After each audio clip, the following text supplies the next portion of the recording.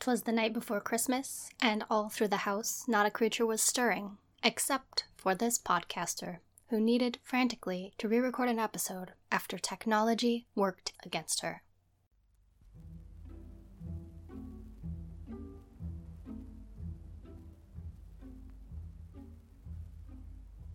This is Victorian Scribblers, an informal exploration of the lives and work of lesser-known Victorian writers. I'm Courtney Floyd, a PhD candidate in 19th century literature and print culture at the University of Oregon. And I'm Eleanor Dunville, a PhD student in Victorian literature and publishing at Loughborough University in the UK.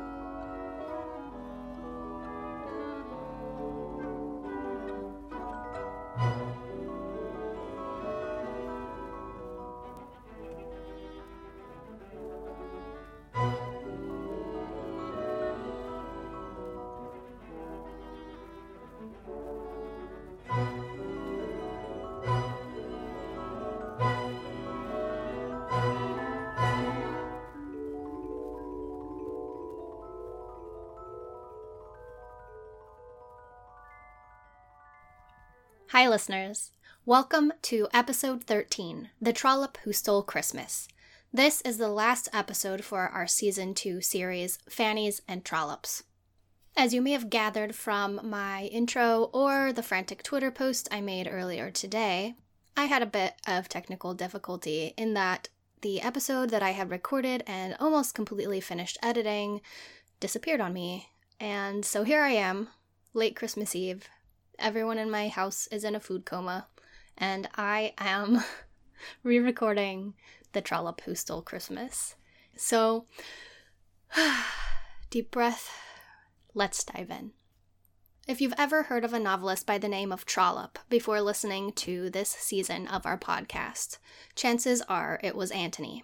The middle child of Francis Milton and Thomas Anthony Trollope, Antony managed to lay claim to the family name and legacy, despite the fact that nearly everyone in his family published fiction or nonfiction during their lifetimes.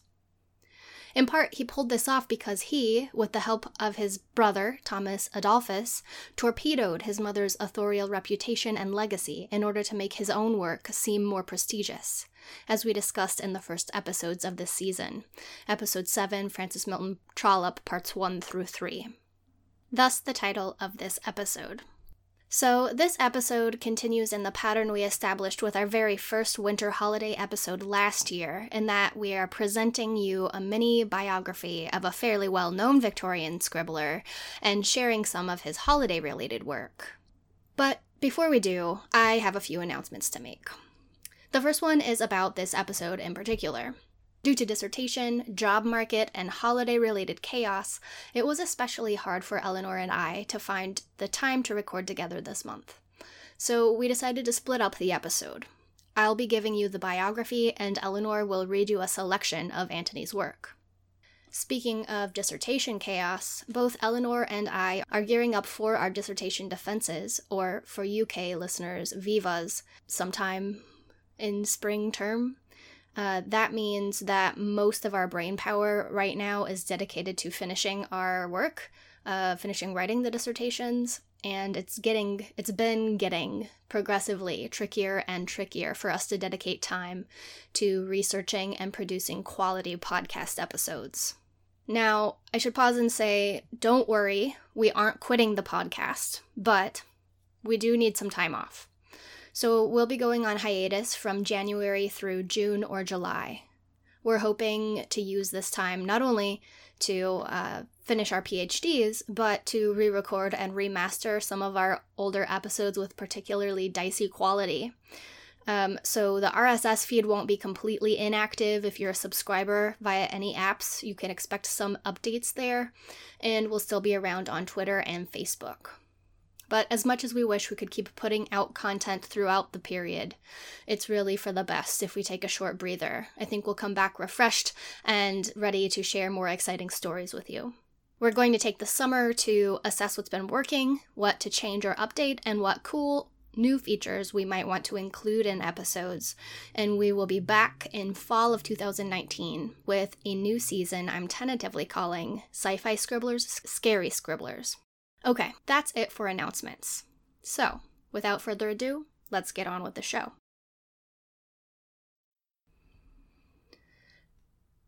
Antony Trollope was born on the 24th of April, 1815, at a house on Russell Square in London.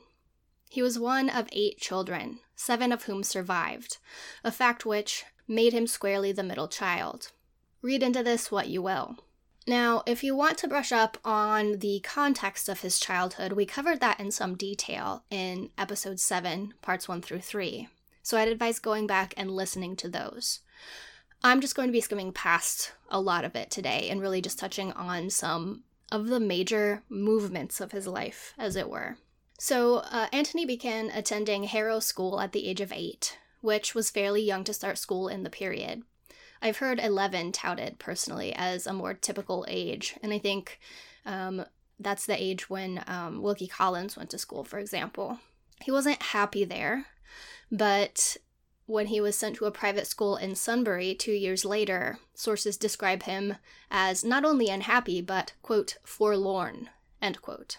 In 1827, he was admitted to Winchester College, which apparently was even worse than the previous 2 schools.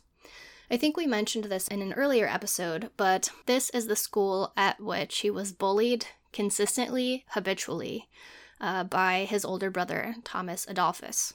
In his autobiography, Antony writes, "I suffered horribly. I could make no stand against it. I was big and awkward and ugly. How well I remember all the agonies of my young heart. How I considered whether I should always be alone." In the summer of 1830, Antony found himself alone with his depressed and angry father, while his mother, sisters, and brothers were all in America.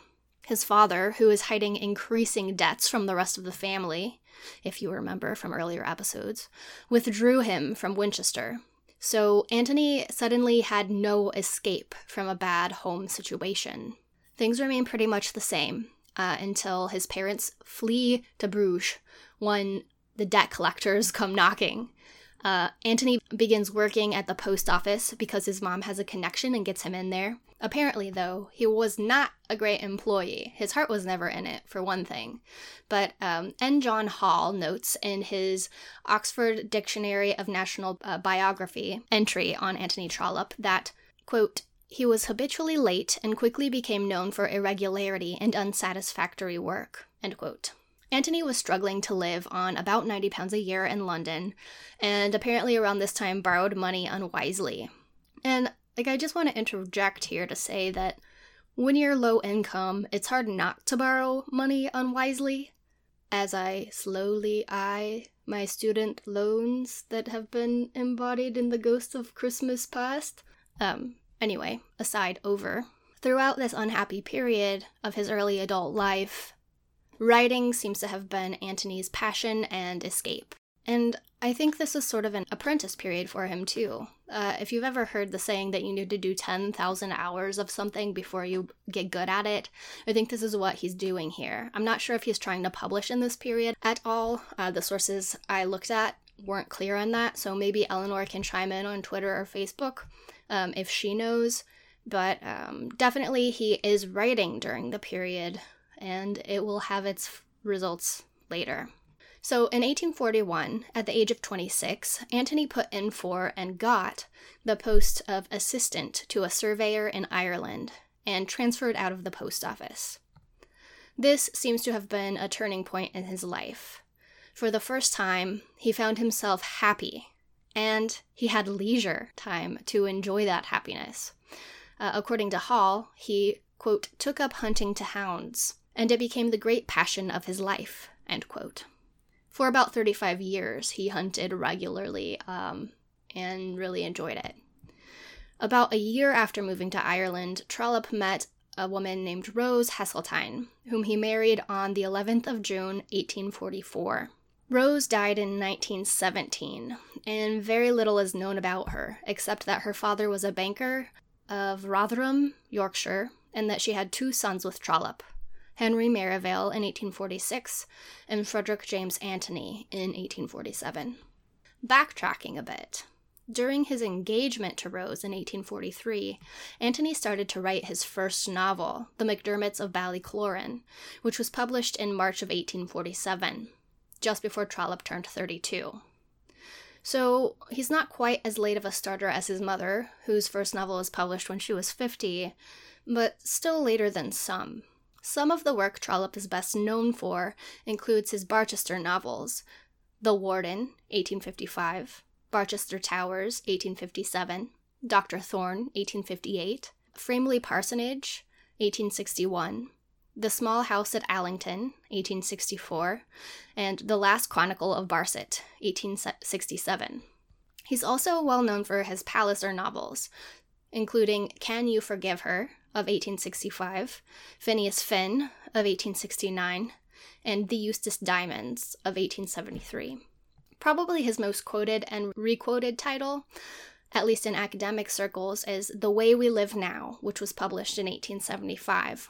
That's certainly what I knew him for. Thanks to his Barsetshire series, Trollope became friends with famous Victorians, including William Thackeray, George Eliot's partner, G.H. Lewis, and John Everett Millay, who you may remember from our summer miniseries episodes featuring Dr. Anna Wager.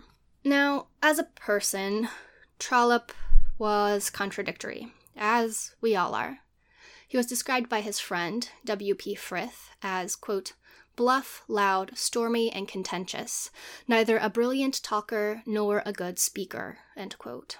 In comparison with his books, which people considered refined and graceful and calm, it was a night and day, and people really struggled to reconcile him and his mind with the things he created. He remained an enigma until the end. On the 3rd of November, 1882, he had a stroke during a laughing fit at a dinner party with his brother-in-law, John Tilley, and his niece, Edith. He died just over a month later, on the 6th of December, 1882, in a nursing home. He was 67 years old. To close out my portion of the episode, I did some digging in the British newspaper archive to see what kinds of reporting happened in the aftermath of Antony Trollope's death. And I stumbled across this very intriguing recap of a variety of newspapers' coverage in the Pall Mall Gazette. This isn't an obituary, but it did run on the 7th of December in 1882, so right on the heels of his death. And I thought I'd read some excerpts from this roundup as a way to sort of think about the life of Antony Trollope before turning things over to Eleanor. The Times says, "When some novelists die, our regret has an intimate personal note, a touch of gratitude and affection, hardly due from us to any other kind of benefactor, however great. And if ever a novelist had a claim to this kind of widespread affectionate remembrance, it is Mr. Trollope. He will scarcely rank in the future beside the great novelists of the century. Miss Austen and Mr. Trollope, and perhaps Mrs. Gaskell, stand at the head of the second order." The Standard says, "The death of Mr. Antony Trollope creates a void in English literature which it will not be very easy to fill up. Mr. Trollope will not rank hereafter with such authors as Fielding, Smollett, Scott, Dickens, Thackeray, Miss Austen, George Eliot, or Charlotte Bronte. But we question whether we have any living novelist who can fairly be called his superior." At the same time, like many other voluminous writers, he, in some measure, outlived his reputation. 20 years ago, Mr. Trollope's popularity was enormous, but he insensibly contracted a mannerism which gradually became fatiguing, nor did his invention sustain the calls which his indefatigable industry made upon it. The Daily News says, "It would be rash to prophesy that his work will be long read, but it is work of which any man, and any man's representatives, may be proud, appealing to no unworthy motives, aiming at nothing but honest ends, and of good report." That is almost enough to make me feel guilty about calling him the Trollope who stole Christmas.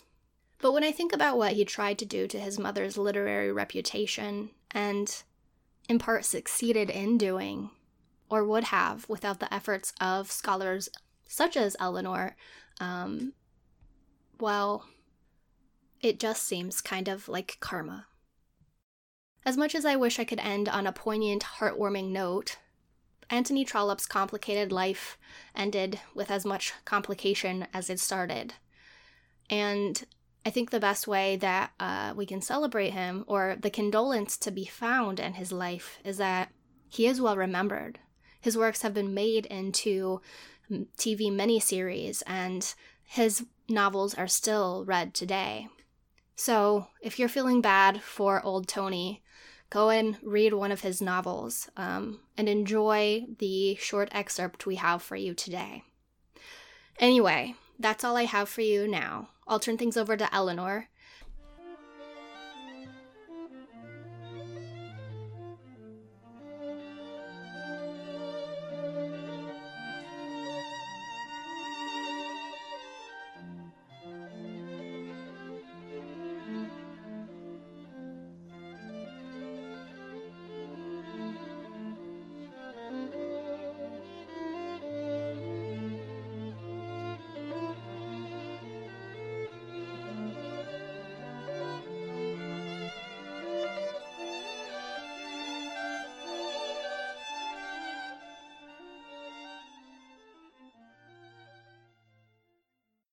It seems appropriate to wrap up our Trollope season with the man who most people associate with the name, and I think it works really nicely for our Christmas episode to read a chapter from his novel Orley Farm.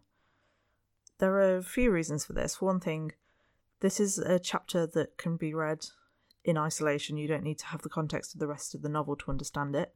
Orley Farm was Anthony Trollope's favourite work of his own, so that's a nice thing.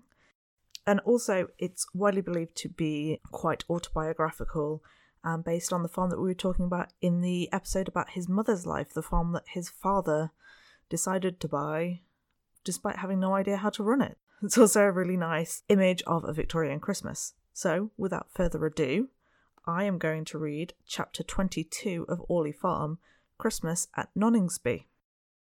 The house at Noningsby on Christmas Day was quite full, and yet it was by no means a small house. Mrs. Arbuthnot, the judge's married daughter, was there with her 3 children, and Mr. Furnivall was there, having got over those domestic difficulties in which we lately saw him as best he might. And Lucius Mason was there, having been especially asked by Lady Staveley when she heard that his mother was to be at the Cleeve. There could be no more comfortable country house than Noningsby, and it was, in its own way, pretty, though essentially different in all respects from the Cleeve. It was a new house from the cellar to the ceiling, and as a house was no doubt the better for being so. All the rooms were of the proper proportion, and all the newest appliances for comfort had been attached to it. But nevertheless it lacked that something in appearance rather than in fact, which age alone can give to the residence of a gentleman in the country. The gardens also were new, and the grounds around them trim and square and orderly. Noningsby was a delightful house. No one with money and taste at command could have created for himself one more delightful.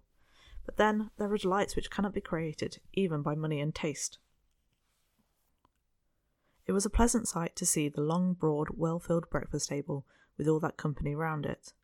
There were some 18 or 20 gathered now at the table, among whom the judge sat preeminent, looming large in an armchair, and having a double space allotted to him, some 18 or 20, children included.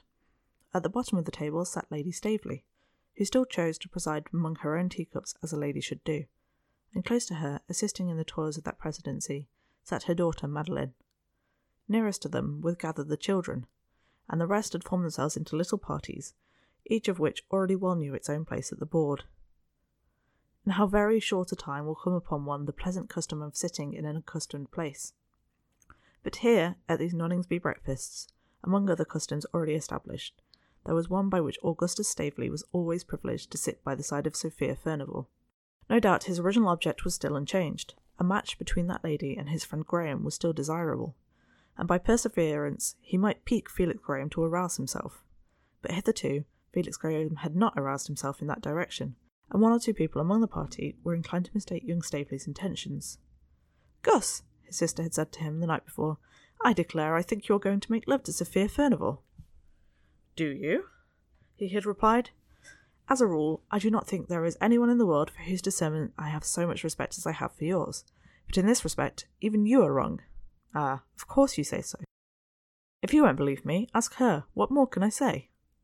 I certainly shan't ask her, for I don't know her well enough. She's a very clever girl, let me tell you that, whoever falls in love with her. I'm sure she is, and she is handsome too, very. But for all that, she is not good enough for our Gus. Of course she is not, and therefore I am not thinking of her. And now I'll go to bed and dream that you have got the Queen of the Fortunate Islands for your sister-in-law. But although Staveley was himself perfectly indifferent to all the charms of Miss Furnivall, nevertheless he could hardly restrain his dislike to Lucius Mason, who, as he thought, was disposed to admire the lady in question. In talking of Lucius to his own family, and to his special friend Graham, he had called him conceited, pedantic, uncouth, un-English, and detestable. His own family, that is, his mother and sister, rarely contradicted him in anything, but Graham was by no means so cautious, and usually contradicted him in everything. Indeed, there was no sign of sterling worth so plainly marked in Staveley's character as the full conviction which he entertained of the superiority of his friend Felix. "You are quite wrong about him," Felix had said. "He has not been at an English school or English university, and therefore is not like the other young men that you know, but he is, I think, well educated and clever. As for conceit, what man will do any good who is not conceited? Nobody holds a good opinion of a man who has a low opinion of himself. All the same, my dear fellow, I do not like Lucius Mason." And someone else, if you remember, did not like Dr. Fell. "And now, good people, what are you all going to do about church?" said Staveley, while they were still engaged with their rolls and eggs. "I shall walk," said the judge. "And I shall go in the carriage," said the judge's wife. "That disposes of two, and now it will take half an hour to settle for the rest. Miss Furnivall, you, no doubt, will accompany my mother. As I shall be among the walkers, you will see how much I sacrifice by the suggestion." It was a mile to the church, and Miss Furnivall knew the advantage of appearing in her seat unfatigued and without subjection to wind, mud, or rain. "I must confess," she said, "that under all the circumstances I should prefer your mother's company to yours." Whereupon Staveley, in the completion of his arrangements, assigned the other places in the carriage to the married ladies of the company. "But I have taken your sister Madeline's seat in the carriage," protested Sophia with great dismay. "My sister Madeline generally walks." "Then, of course, I shall walk with her." But when the time came, Miss Furnivall did go in the carriage, whereas Miss Staveley went on foot. It so fell out, as they started, that Graham found himself walking at Miss Staveley's side, to the great disgust, no doubt, of half a dozen other aspirants for that honour. "I cannot help thinking," he said, as they stepped briskly over the crisp white frost, "that this Christmas Day of ours is a great mistake." "Oh, Mr. Graham!" she exclaimed. "You need not regard me with horror, at least not with any special horror on this occasion. But what you said is very horrid." "That, I flatter myself, seems so only because I have not yet said it. That part of our Christmas Day which is made to be in any degree sacred is by no means a mistake." "I'm glad you think that. Or rather, it is not a mistake in as far as it is in any degree made sacred. But the peculiar conviviality of the day is so ponderous. Its roast beefiness oppresses one so thoroughly from the first moment of one's waking, to the last ineffectual effort at a bit of fried pudding for supper. But you need not eat fried pudding for supper. Indeed, here, I'm afraid you will not have any supper offered to you at all." "No, not to me individually under that name. I might also manage to guard my own self under any such offers. But there is always the flavour of the sweetmeat in the air, of all the sweetmeats, edible and non-edible." "You begrudge the children their snapdragon. That's what it all means, Mr. Graham." "No, I deny it. Unpremeditated snapdragon is dear to my soul, and I could expend myself in blindman's buff." "You shall then, after dinner, for of course you know that we all dine early. But blindman's buff at 3, with snapdragon at 3:45, charades at 5, with wine and sweet cake at 6:30, is ponderous. And that's our big mistake. The big turkey would be very good.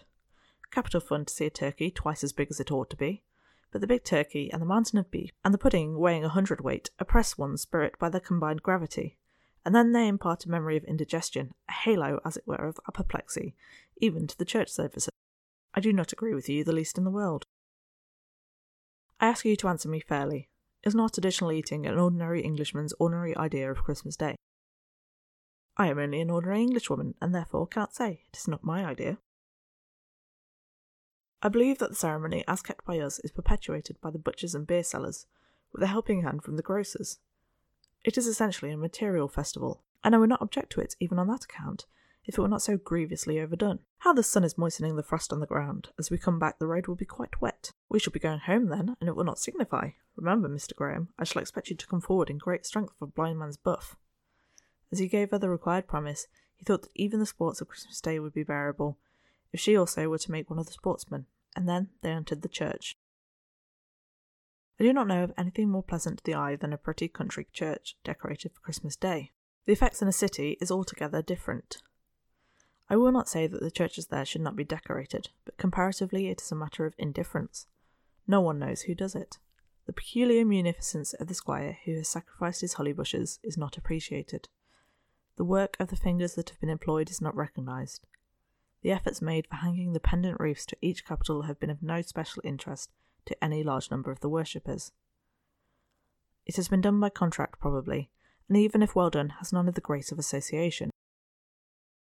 But here at Noningsby Church, the winter flowers had been cut by Madeline and the gardeners, and the red berries had been grouped by her own hands.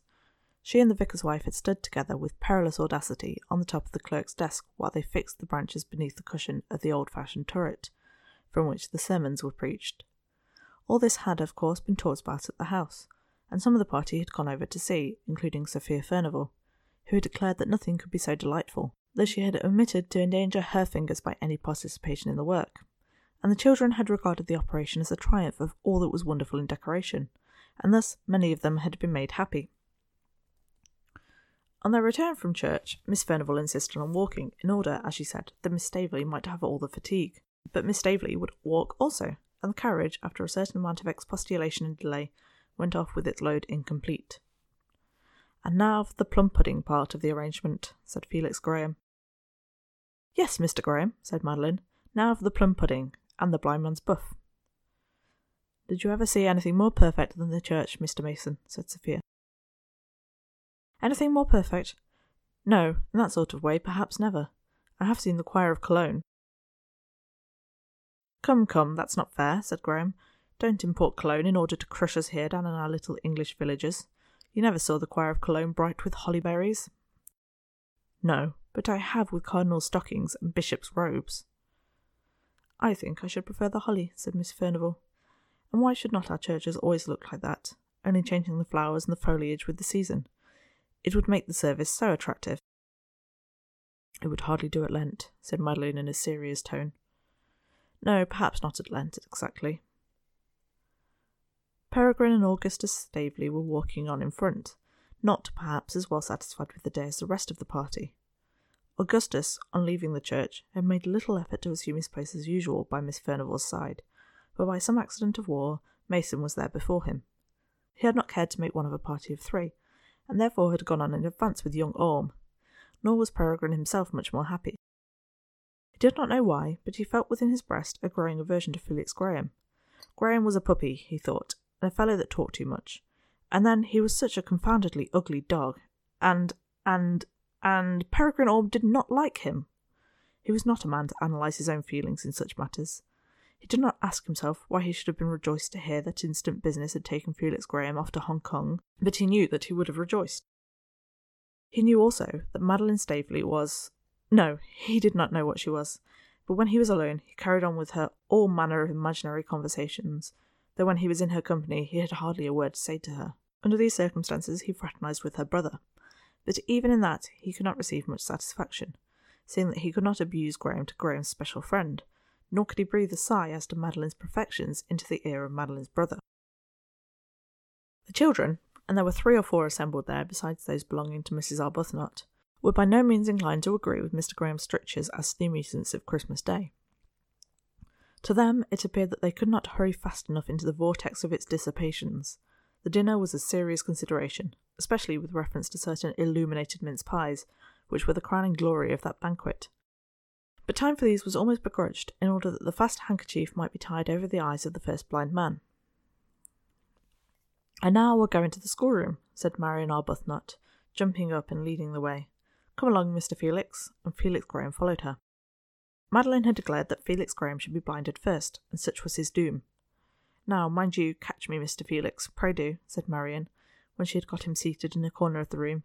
She was a beautiful, fair little thing, with long soft curls and lips red as a rose, and large bright blue eyes, all soft and happy and laughing, loving the friends of her childhood with passionate love, and fully expecting an equal devotion from them.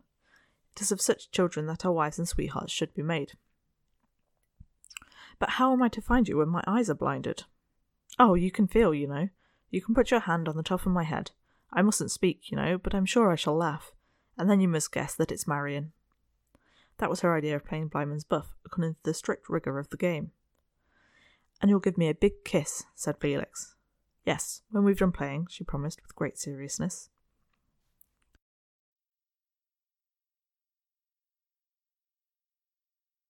And then a huge white silk handkerchief as big as a small sail was brought down from Grandpapa's dressing room, so that nobody should see the least bit in the world, as Marion had observed with great energy, and the work of blinding was commenced. I ain't big enough to reach round, said Marion, who had made an effort, but in vain. You do it, Aunt Mad. And she tendered the handkerchief to Miss Staveley, who, however, did not appear very eager to undertake the task. I'll be the executioner, said Grandmamma, the more especially as I shall not take any other share in the ceremony. This shall be the chair of doom. Come here, Mr. Graham, and submit yourself to me. And so the first victim was blinded.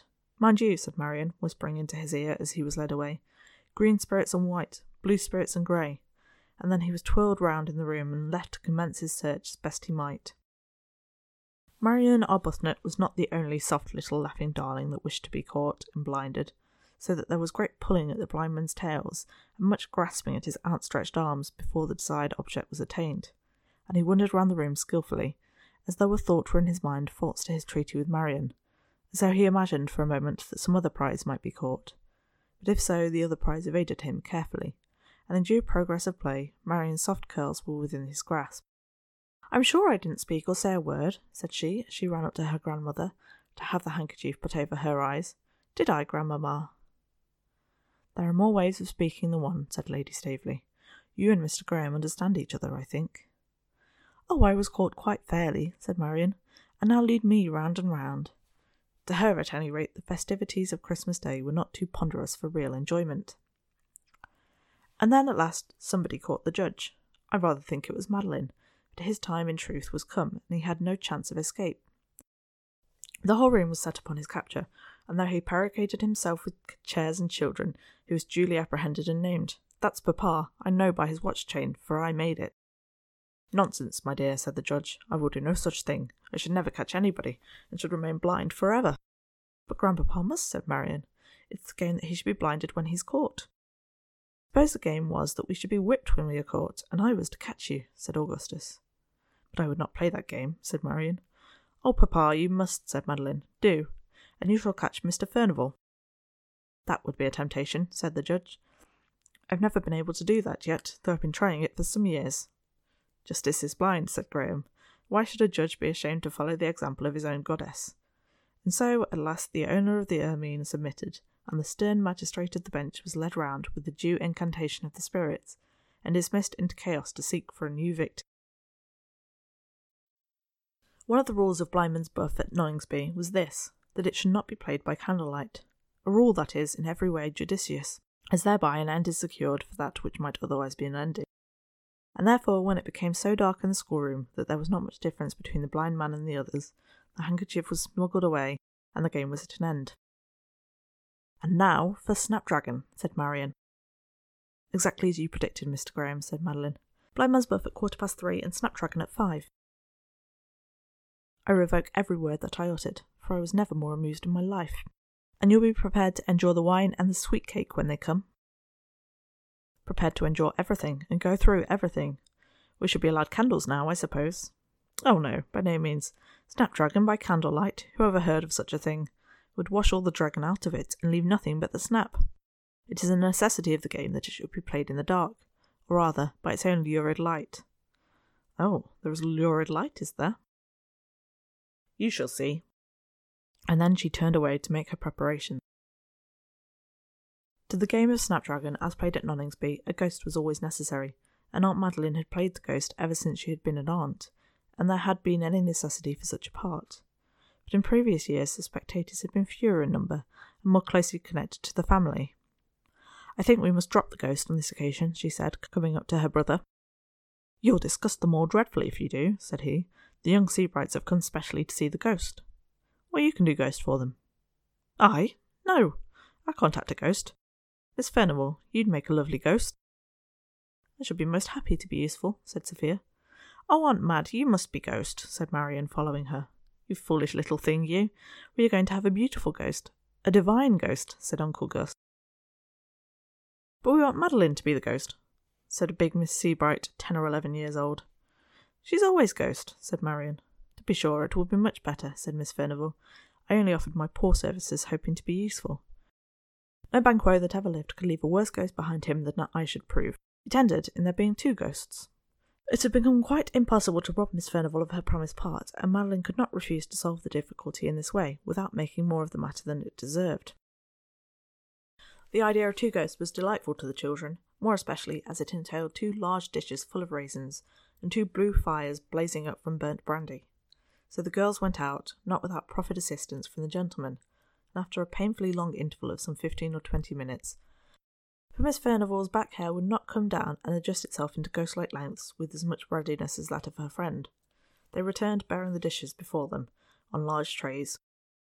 In each of them the spirit was lighted as they entered the schoolroom door, and thus, as they walked in, they were illuminated by the dark blue flames which they carried.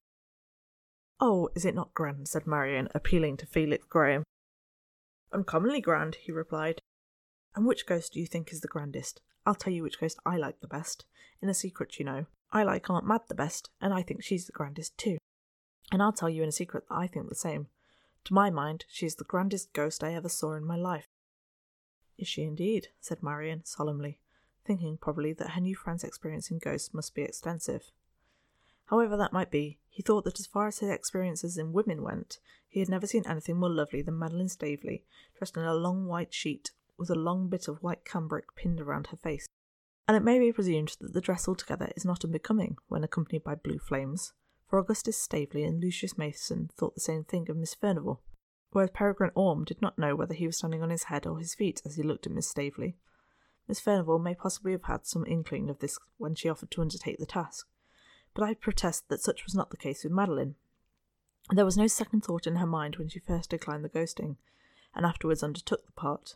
No wish to look beautiful in the eyes of Felix Graham had come to her, at any rate, as yet, and as to Peregrine Orme, she had hardly thought of his existence. "By heavens," said Peregrine to himself, "she is the most beautiful creature that I ever saw." And then he began to speculate within his own mind how the idea might be received at the Cleeve. But there was no such realised idea with Felix Graham. He saw that Madeline Stavely was very beautiful, and he felt in an unconscious manner that her character was very sweet. He may have thought that he might have loved such a girl, had such love been a thing permitted to him. But this was far from being the case. Felix Graham's lot in this life, as regarded that share which his heart might have in it, was already marked up for himself and by himself. The future wife of his bosom had already been selected. It was now in course of preparation for the duties of her future life. He was one of those few wise men who have determined not to take a partner in life at hazard, but to mould a young mind and character to those pursuits and modes of thoughts which may best fit a woman for the duties that she will have to perform. What little it may be necessary to know of the earlier years of Mary Snow shall be told hereafter. Here it will be only necessary to say that she was an orphan, and that as yet she was little more than a child, and that she owed her maintenance and the advantage of her education to the charity and love of her destined husband. Therefore, as I have said, it was manifest that Felix Graham could not think of falling in love with Miss Stavely, even had not his very low position in reference to worldly affairs made any such passion on his part quite hopeless. But with Peregrine Orme the matter was different. There could be no possible reason why Peregrine Orme should not win and wear the beautiful girl whom he so much admired. But the ghosts have kept standing over their flames, the spirit is becoming exhausted, and the raisins will be burnt. At Snapdragon 2, the ghosts here had something to do. The law of the game is this, a law on which Marion would have insisted had not the flames been so very hot: that the raisins shall become the prey of those audacious marauders only who dare to face the presence of the ghost, and to plunge their hands into the burning dish. As a rule, the boys do this, clawing out the raisins, while the girls pick them up and eat them. But here at Noningsby, the boys were too little to act thus as pioneers in the face of the enemy, and the raisins might have remained till the flames were burnt out, had not the beneficent ghost scattered abroad the richness of her own treasures. "Now, Marion," said Felix Graham, bringing her up in his arms. "But it will burn, Mr. Felix. Look there. See, there are a great many at that end. You do it." "I must have another kiss, then." "Very well, yes, if you get 5. And then Felix dashed his hand in among the flames and brought forth a fistful of fruit, which imparted to his fingers and wristband a smell of brandy for the rest of the evening. "If you take so many at a time, I shall rap your knuckles with the spoon," said the ghost as she stirred up the flames to keep them alive. "But the ghost shouldn't speak," said Marion, who was evidently unacquainted with the best ghosts of tragedy. "But the ghost must speak when such large hands invade the cauldron." And then another raid was effected, and the threatened blow was given. Had anyone told her in the morning that she would that day have rapped Mr. Graham's knuckles with a kitchen spoon, she would not have believed that person. But it is thus that hearts are lost and won. And Peregrine Orme looked on from a distance, thinking of it all. That he should have been stricken dumb by the beauty of any girl was surprising even to himself. For though young and almost boyish in his manners, he had never yet feared to speak out in any presence. The tutor at his college had thought him insolent beyond parallel, and his grandfather, though he loved him for his open face and plain outspoken words, found them sometimes almost too much for him. But now he stood there, looking and longing, and could not summon the courage to go up and address a few words to this young girl, even in the midst of their sports. Twice or thrice during the last few days he had essayed to speak to her, but his words had been dull and vapid, and to himself they had appeared childish. He was quite conscious of his own weakness. More than once, during that period of the Snapdragon, did he say to himself that he would descend into the lists and break a lance in that tourney, but still he did not descend, and his lance remained inglorious in its rest. At the other end of the long table, the ghost also had 2 attendant knights, and neither of them refrained from the battle. Augustus Staveley, if he thought it worth his while to keep the lists at all, would not be allowed to ride through them unopposed from any backwardness on the part of his rival. Lucius Mason was not likely to become a timid, silent, longing lover. To him it was not possible that he should fear the girl whom he loved. He could not worship that which he wished to obtain for himself. It may be doubted whether he had much faculty of worshipping anything in the truest meaning of that word. One worships that which one feels, through the inner and unexpressed conviction of the mind, to be greater, better, higher than oneself. But it was not probable that Lucius Mason should so think of any woman that he might meet. Nor, to give him his due, was it probable that he should be in any way afraid of any man that he might encounter. He would fear neither the talent, nor the rank, nor the money influence, nor the dexterity of any such rival. In any attempt that he might make on a woman's heart, he would regard his own chance as good against that of any possible he. Augustus Staveley was master here at Noningsby, and was a clever, dashing, handsome, fashionable young fellow, but Lucius Mason never dreamed of retreating before such forces as those. He had words with which to speak as fair as those of any man, and flattered himself that he as well knew how to use them. It was pretty to see with what admirable tact and judicious management of her smiles Sophia received the homage of the 2 young men, answering the compliments of both with ease, and so conducting herself that neither could fairly accuse her of undue favour to the other. But unfairly, in his own mind, Augustus did so accuse her. And why should he have been so venomous, seeing that he entertained no regard for the lady himself? His object was still plain enough, that, namely, of making a match between his needy friend and the heiress.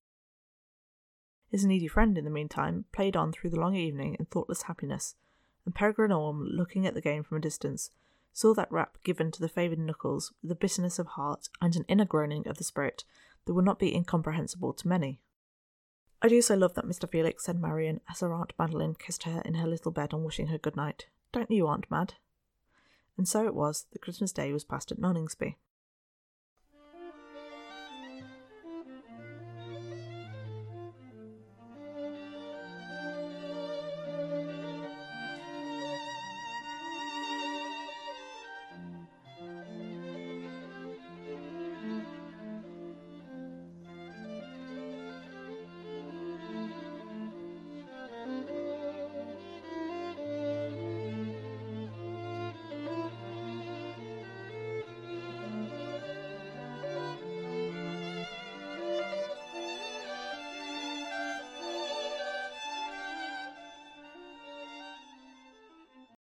This is the second of 4 Christmas chapters in Orley Farm, so it's preceded by Christmas in Harley Street, and then succeeded by Christmas at Groby Park and Christmas in Great St Helens. But I have chosen to read this particular chapter both because of Felix's points about Christmas that I think might resonate with a lot of our listeners, and for the games of Blind Man's Buff and Snapdragon that I think may possibly not be familiar to a lot of people. Blind Man's Buff is still played quite a lot in the UK. I certainly grew up playing it. Possibly problematic name, but it is just this idea that you are blindfolded and then spun around and you have to run around the room trying to catch other people who then become the blind man. And Snapdragon is a bit more unusual. You might have got the idea from Trollop's version, which is a bit different. It's a very classic Victorian game that would not pass any health and safety tests now. You fill a bowl with raisins and then pour brandy over the top, set it on fire, and then the aim is to get as many raisins out of that fire as possible. It's a bizarre and very idiosyncratically Victorian game, and I thought that was a nice chapter to read you for our Christmas episode and for the conclusion of the Trollop season. Happy holidays, and thank you, as always, for listening. Victorian Scribblers is written by me, Courtney Floyd, and my co-host, Eleanor Dumbill. All episodes are produced by me with editing assistance from Eleanor. The podcast is made possible by donations from listeners like you. If you liked what you heard today and want to help ensure more fabulous content, head to victorianscribblers.com/support us.